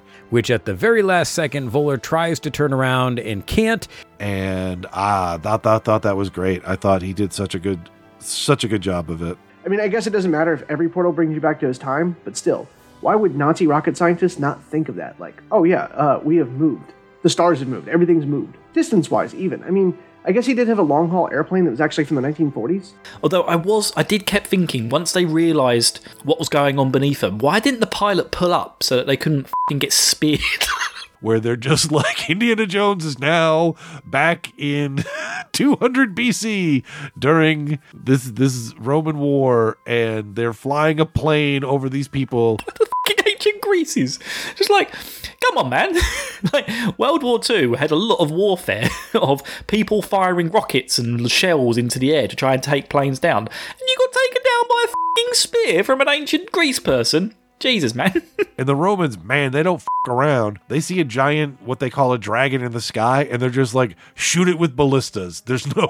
I always also think of the next case scenario, like, okay, say they land that plane, so Nazi checks the numbers, and it turns out that exact plane is supposed to be halfway across Europe. Nazis were super, well, Nazi about paperwork. And that is just, to me, some people love this scene, some people hate it. It's one of the most thrilling things I've seen in a movie. There's some other things to the end with the planes and the time portal, but even the Phoenician War was kind of too CGI for me. Seeing the Roman centurions fighting on the beach was so freaking cool. There is a lot of shit going on right now. We've got warring armies. They're trying to shoot down the planes that they believe are dragons. Don't wait. Don't bother. Just shoot that things with giant arrows. And that was so awesome. Watching the Nazis get shot with giant arrows and the planes getting up. And as a history buff, I was just loving every minute of this. I wonder what would happen if they'd like flown over a Civil War battle, because that's what it all looked like a video game. It's a big CGI fest going on under the plane. The airplane is under fire by just spears. All the Nazi troops getting taken out by arrows and harpoons. Catapults and javelins flying through the air. The Roman legions thinking that the World War II bomber was a dragon. All of it was incredible. And the crazy, I forget his name already. That crazy dude was given huge asshole vibes. Then the one henchman who is still alive. Casting was excellent. God. Just goes ham with the machine gun and is just mowing down Roman soldiers. The crazy gun-happy gunman is just unloading machine gun bullets down into the army below. Just trigger happy and just shoots everyone all the time, and no more so than at the end of the movie where he's just firing whatever he can get his hands on, just shooting at people. It's just, he's affecting history, of course. Unless this is all supposed to happen, then it doesn't really matter. Firing off 50 cal rounds into like Roman warships. It's very strange. But I mean,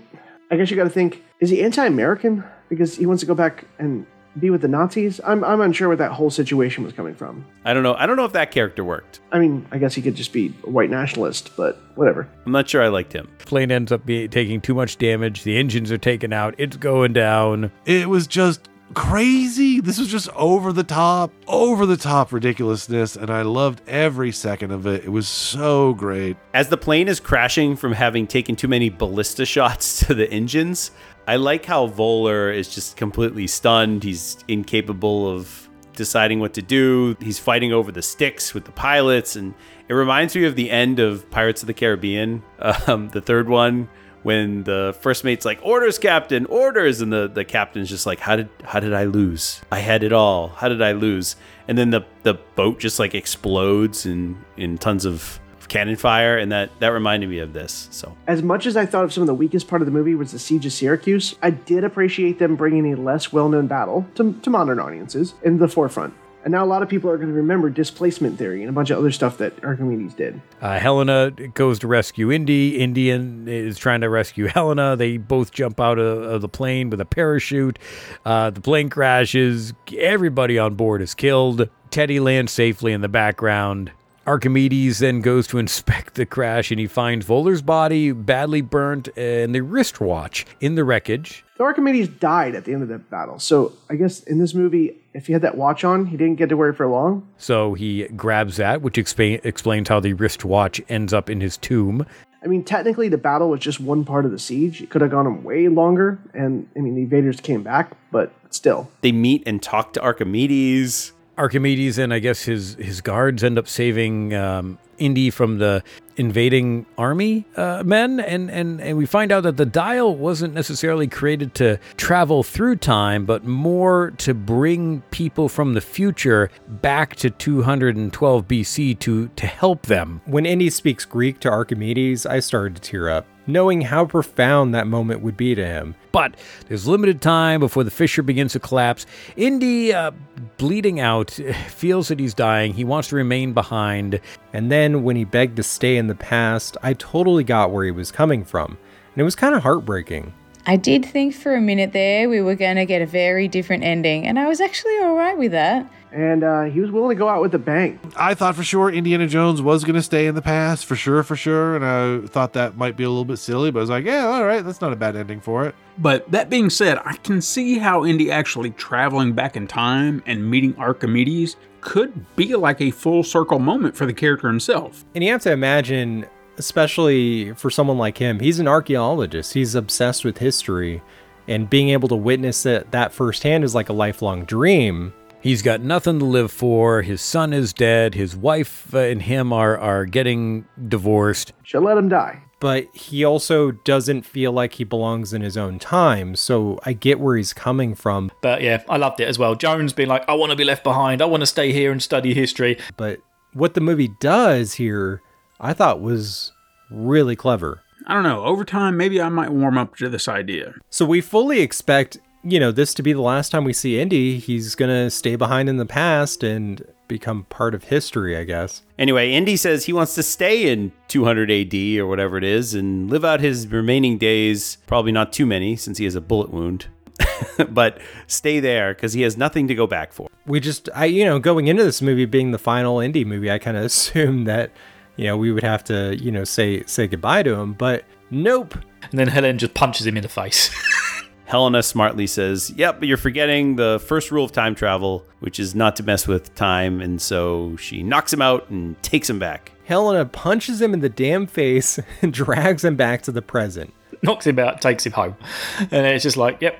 But I do like that Wombat cold cocks him and brings him back to the modern times. Refuses to give up on Indy, is not going to leave him here, punches him out. Not only for his own good, but because he would probably inadvertently f*** up all of human history. Because it was just going to be staying out of, hiding from his problems and sadness. We assume drags him into the plane with Teddy and the other gentleman who was sleeping in the plane that we didn't know was there. And then she takes the dial away from Archimedes. Me and my wife had a big discussion on the way home about what kind of happened here, because we were slightly confused. Did Archimedes keep the watch? Because that was a bit vague. I think he did keep the watch, because otherwise he wouldn't then be wearing the watch in his grave. And they all get back to modern time. So, that was awesome.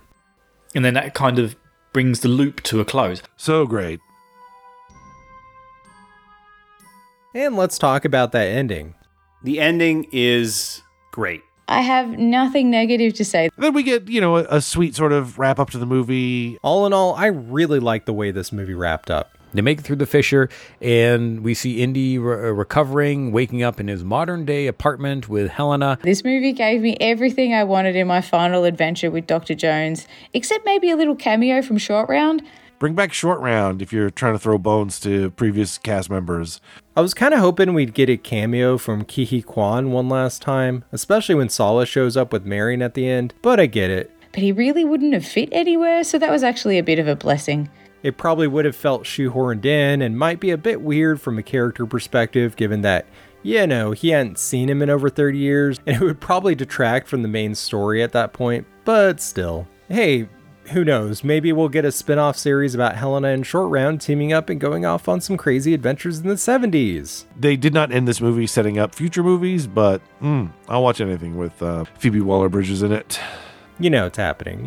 You know how Disney likes to milk the shit out of its properties. And then Teddy and Sallah show up. I did enjoy the little cameo from Sallah, and I had hoped that Indy would let him join him on his last adventure, but his little bit in here was really, really sweet. It was a really nice touch, I thought. You have Salah's family shows up, and then Marion's there, and... Sallah, Marion, all of his aches and pains, all still there. And Marion also comes in through the door as well. Karen Allen at the end was nice. Unlike Kingdom of the Crystal Skull, I was genuinely surprised to see Marion at the end. I appreciated the cameo, and she looks lived in. I was hoping we would, but I didn't expect to, which was nice. Marion is back, and they've reconciled, and I'm still not a huge fan of their relationship, but whatever. We get a nice little love story. And right at the end, she's like, are you okay? Are you hurt? And he's like, everything hurts. And then we get that, it's so sweet. You get the replay of the scene from the ship in Raiders. Wonderful callback on the, it doesn't hurt, it hurts here, it hurts here, it doesn't hurt here, and then the kiss there. And we get a lovely callback to Raiders. And I absolutely adored their interaction playing on that classic scene from Raiders. Also, great callback to where where does it hurt thing from Raiders? With Indy and Marion talking about where everything hurts and him giving her kisses. Well, where doesn't it hurt? And that was, I teared up a little seeing that. I mean, when was that filmed? In the 40-something years ago? It's like watching your grandparents dance at your wedding. I wonder if that's a little game. Like they've been playing that for a long time, and that's how they show affection. Because also, old people have sex. Sorry, just ruined life for you. They're old now, so at least it's like boomer love, not groomer love. So I can accept that. Anyway, that was great. The ending was great. And then, I kind of like the whole ending where Marion comes back and they romantically reconcile with Jones. And it's just like, yeah. This felt like an appropriate capper for them mending fences. And they are able to romantically reconcile. I did tear up a bit at the end when Indy and Marion reconciled. You know, I'm pretty sure, didn't they get married at the end of the Crystal Skull?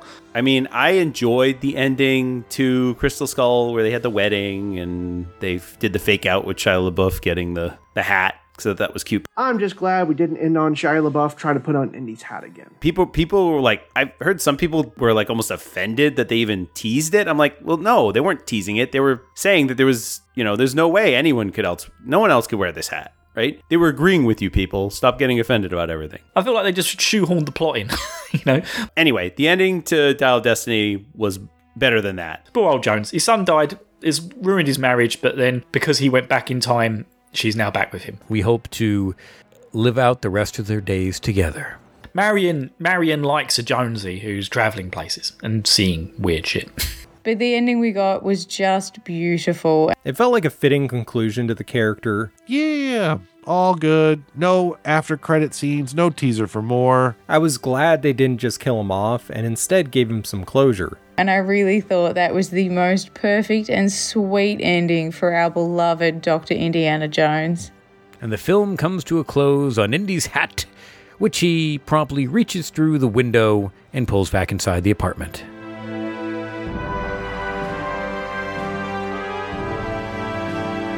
So, final thoughts. I'm glad I saw this movie. This film had bits of everything we love to see in an indie film. Was very, very Indiana Jonesy. And, the Nazi punching section twice. Highest praise for Indiana Jones and the Dial of Destiny. I think it worked. The first review I read for the Dial of Destiny gave the film 4 out of 10. Whew, this was a movie. It concerned me going in, but I choose not to take reviews as gospel. They're someone else's opinion. I think we can all agree this is by far the worst Indiana Jones movie. The movie was fine. Overall, love the movie. Very modern feel. Many of our contributors and listeners may love it or loathe it, and their opinions are equally valid. I really enjoyed this movie. What a good movie. I really, really enjoyed this movie. This was the end of the Indiana Jones franchise. Overall, it was a great finale to the series. For me, James Mangold pulled something off that, in different hands, could have been much worse. Does not feel like the previous Indiana Jones movies at all, but I liked it. I like that. It didn't have the Spielberg film grainy aspect that he put into the older ones. This feels like a modern movie about an older franchise. And to be honest with you, what a fantastic movie. An old myth found out to be real, betrayal by someone Indy loves, super luck for our Indy that manages to spread to the other main characters at just the right moments. Overall, how do I like this movie? Was it successful? I probably in the eyes of Hollywood, not a successful movie, considering the budget is anywhere from I think $300 to $400 million, and at the moment, it's sitting at making $335 million at the box office, which I know is still an archaic way that I don't necessarily agree with how you rate a successfulness of a movie. But like I said, Hollywood probably views this as a failure and a flop. And I think the best thing they did with this film was not letting Steven Spielberg direct it. Because the last couple of his films I've seen, like Ready Player One, weren't very good. And I loved the books for Ready Player One. But I haven't been very impressed with anything Steven Spielberg has made in like the last probably 10 years. So I'm glad that someone else did this because they really pulled off swarms of things, snakes, in a fashion, tuk-tuk chases, travel map scenes, ancient temples, puzzles, and of course, Nazis. Oh, and look, the Nazis always just show up. Them Nazis. My overall impression, I did enjoy it more than Crystal Skull. My issues with Crystal Skull aren't because of interdimensional aliens or because of a nuclear fridge scene. As stupid and silly as those are, as many people have touched on, Indy has dealt with magic and voodoo. He has dealt with the power of God, and he's dealt with aliens, and he's now dealt with time travel. I mean, they're all things that you have to suspend your disbelief. It was a lot better than Crystal Skull, 100%. And while I don't feel it's on the same level as any entry in the original trilogy, I feel it's a much more fitting epilogue for Indiana Jones than Kingdom of the Crystal Skull. Overall, I like this movie better than Crystal Skull. If you're basing your opinions of Indiana Jones on Crystal Skull, don't. But, I mean, even now, it's still only my 4th of 5th Indy movies, if you get me. It's not my favorite, I'll tell you that. But I don't know if it's going to be on regular rotation for me in the future as much as the other ones are. Now, I love the opening of this one and really dug the ending. I think the only issues I have with the movie are in Act 2. And it's the same problem I have with a lot of modern big-budget action movies. There's some pacing issues. I loved that they made Indy far more human in this film, with real adult feelings and everything. I would imagine that this movie really speaks to people of a certain generation who feel like they're no longer relevant. He finally had a side to him that was more than just the young, handsome, energetic, smart, handsome, resourceful, handsome, adventure-seeking, clue-solving, and handsome young man. Indy is a man out of time, and he feels like the whole world has left him behind. He got sad when people he loved got hurt. He got impatient and grumpy with youths. He got sad and angry about his falling out with Marion, and it showed. But it's all about the people in our lives that matter the most. It's a theme that carries throughout the entire Indiana Jones saga, and it really hits home in this one. But, there's a couple of interesting things here. One kind of key thing is this is where the film, once again, as the series does, tries to somehow address what the does Indiana Jones believe or not believe based on his life. Some of the biggest things in the movie were fan service, like the call-outs to Indy drinking the blood of Kali, which I'm glad he finally recognized that his previous adventures happened. And he says something like, I don't believe in magic despite seeing it a bunch of times. And I'm like, okay. I've seen things that is hard to explain, but I don't believe in magic, and that he's decided it's all about how hard you believe. That's nothing. That is a terrible line that is like weird woo-woo bullshit, maybe. I don't know. It's one of these things that is meant to sound profound, but is just stupid. It doesn't make any sense. I really wish they had just not tried at this point in time to address the stuff or had done it better. That did not cut the mustard for me. It's interesting that he still glosses over the fact that he survived the wrath of the gods. He helped interdimensional aliens destroy the Yucatan. He's fought every major enemy the U.S. has ever had. Nazis, Russians, a random Indian Maharaja.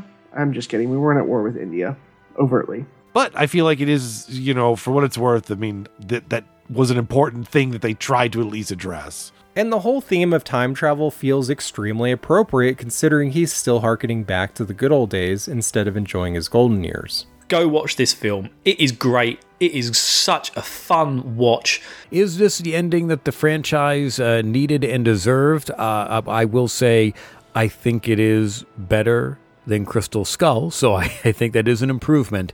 If this is truly where the franchise ends, which I think it should, it's an okay place to end it. It had almost everything I wanted, and it was so much fun. So congratulations, Temple of Doom. You are no longer even in the conversation.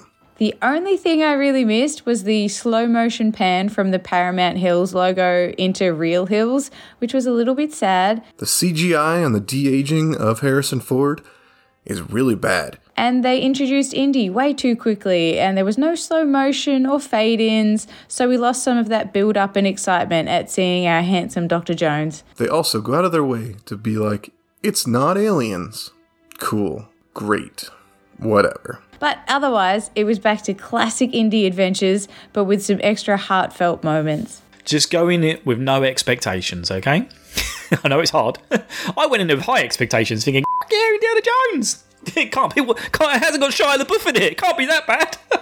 And I was right. It was brilliant. Great. Fantastic. What an ending. What an ending to a series. Loved it. Again, it's really hard to rank all these movies, especially those first three. How would I rank them? Total? You know, this is firmly above Crystal Skull, and I don't think it gets much higher than that. God, I would have Crystal Skull at the bottom, I think followed by Dial of Destiny, and then Temple of Doom. But I really do think that this one is right up with Raiders, Last Crusade, and Temple of Doom. Certainly, my personal rankings put Last Crusade 1, Raiders 2. I think most people have those 1, 2 in any order. And then this is firmly in that 3-4 category with Temple of Doom and Dial of Destiny. And then, oh gosh, for me, I think I would go Raiders and then Holy Grail at the top. And really, Holy Grail edges out above Raiders because of the camaraderie and the interaction that you get between Ford and Connery playing Jones Jr. and Jones Sr. It's so enjoyable. Are they perfect movies? No, they're not perfect, but they're damn close, and they're a lot of fun. I love them all for different reasons. I could nitpick each of them for different reasons, and we have on this podcast. And, you know, I've only seen this once. I've watched Temple of Doom a bunch of times. Doom has that really weird 40 minutes after the amazing cold open that kind of feels like a series of B-movie jokes over and over again. But overall, this is a fantastic series with one down note. But even Crystal Skull isn't all that bad, knowing that it's not Indy's final adventure. I know on Crystal Skull, the lovely people from the great pop culture debate talked about how the original movies, would be torn apart as these have been, Crystal Skull and Dial of Destiny, because it was a different time. You know what? I bet they're not wrong. Just like with movies like Phantom Menace and Batman and Robin, sure, those movies suck, but they're not quite as bad now because we've gotten more Star Wars movies and more Batman movies since then. And I feel like it's kind of the same situation here. Crystal Skull really only stung because it was supposed to be the last Indy movie. But now that we've got another one, I can kind of accept it for what it is.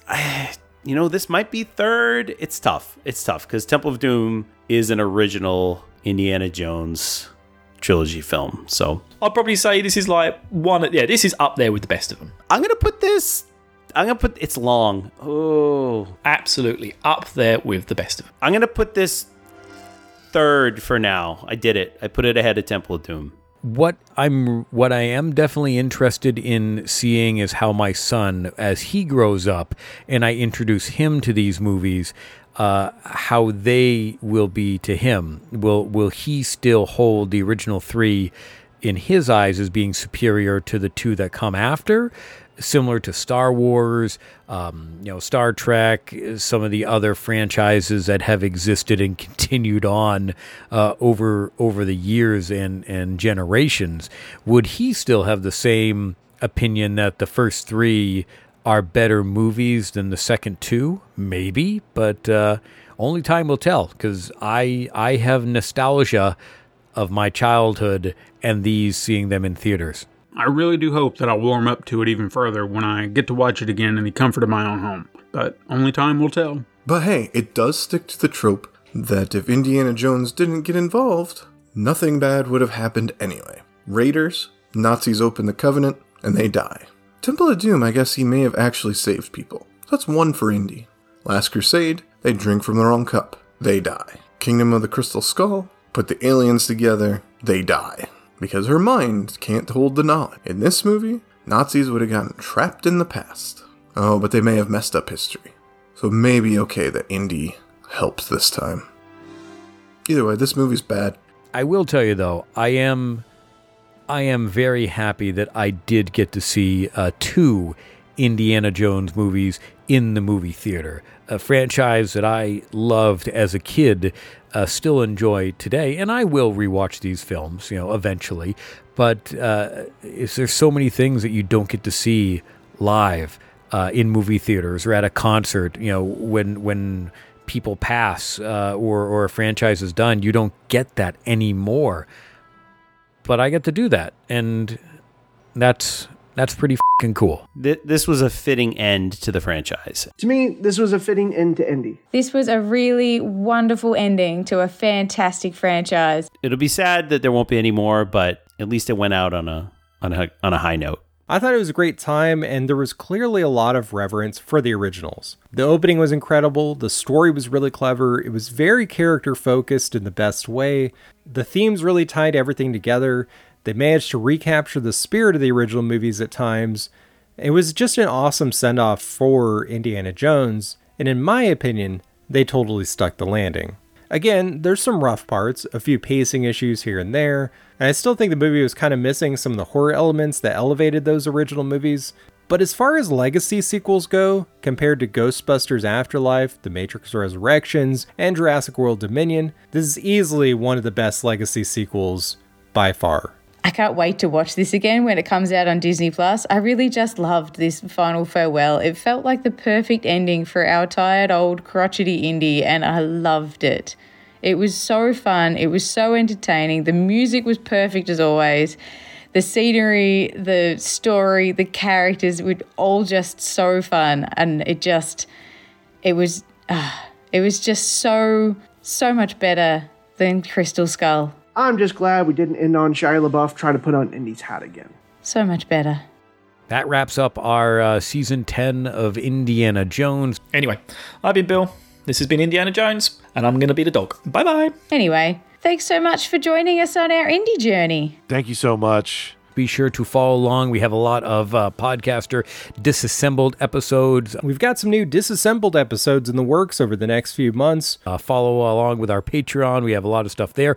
And please follow and support all of the podcasters that go and contribute audio to us to make these seasons, because it's a lot of fun. So a big thank you to everyone who listened to this latest season, and props to Eric Slater for doing an amazing job editing these episodes. And go give Eric a good attaboy. Give him a good pat on the back if you see your local Eric Slater, because the man edits nonstop and puts all this shit together for us. So thank you, Eric. Thank you to everyone who's joined me on this crazy adventure into the past this season.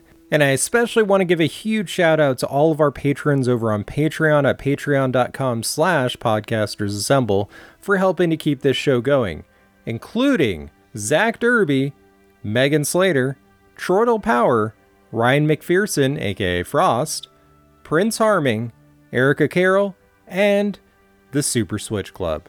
Stay tuned for the next season where we're going to do some Studio Jelly Belly. And we're gearing up for our next season where we'll finally be delving into some of the best anime films of all time from Studio Ghibli. Studio Ghibli? Ghibli?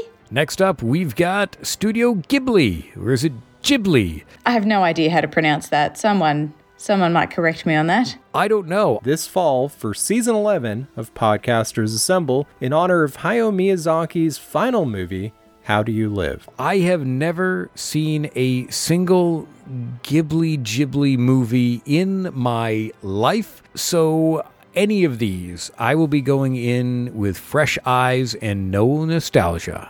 Will I do all of them? No idea.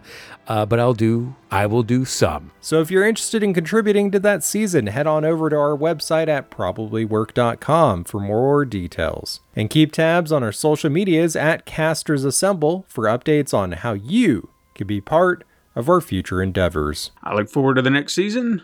Thanks for listening. This has been Frost from the Super Switch Club. We're taking submissions for our speedrun season, so if you check out our website at probablywork.com/Super Switch Club, you can submit audio there for any of the games we're playing going forward. We'll edit it in just like this.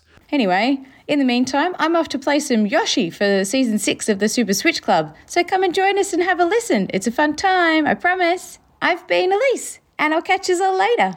But until then... So until next time, podcasters, don't steal that artifact. It belongs in a museum. Podcasters Assemble is a production of the We Can Make This Work, Probably, Podcast Network. Find more of our shows at probablywork.com. and learn how to contribute to future episodes of Podcasters Assemble by looking us up on Twitter and Instagram at Casters Assemble or joining our Discord page. Link in the show notes. Submissions are always open. Intro written by Stephen White. Music by Deft Stroke Sound. Voiceover by random faceless man in front of a microphone in a basement.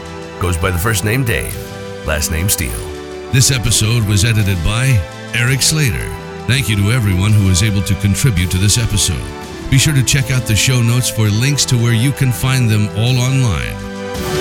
You can also help support this podcast by visiting patreon.com/podcastersassemble. Thank you.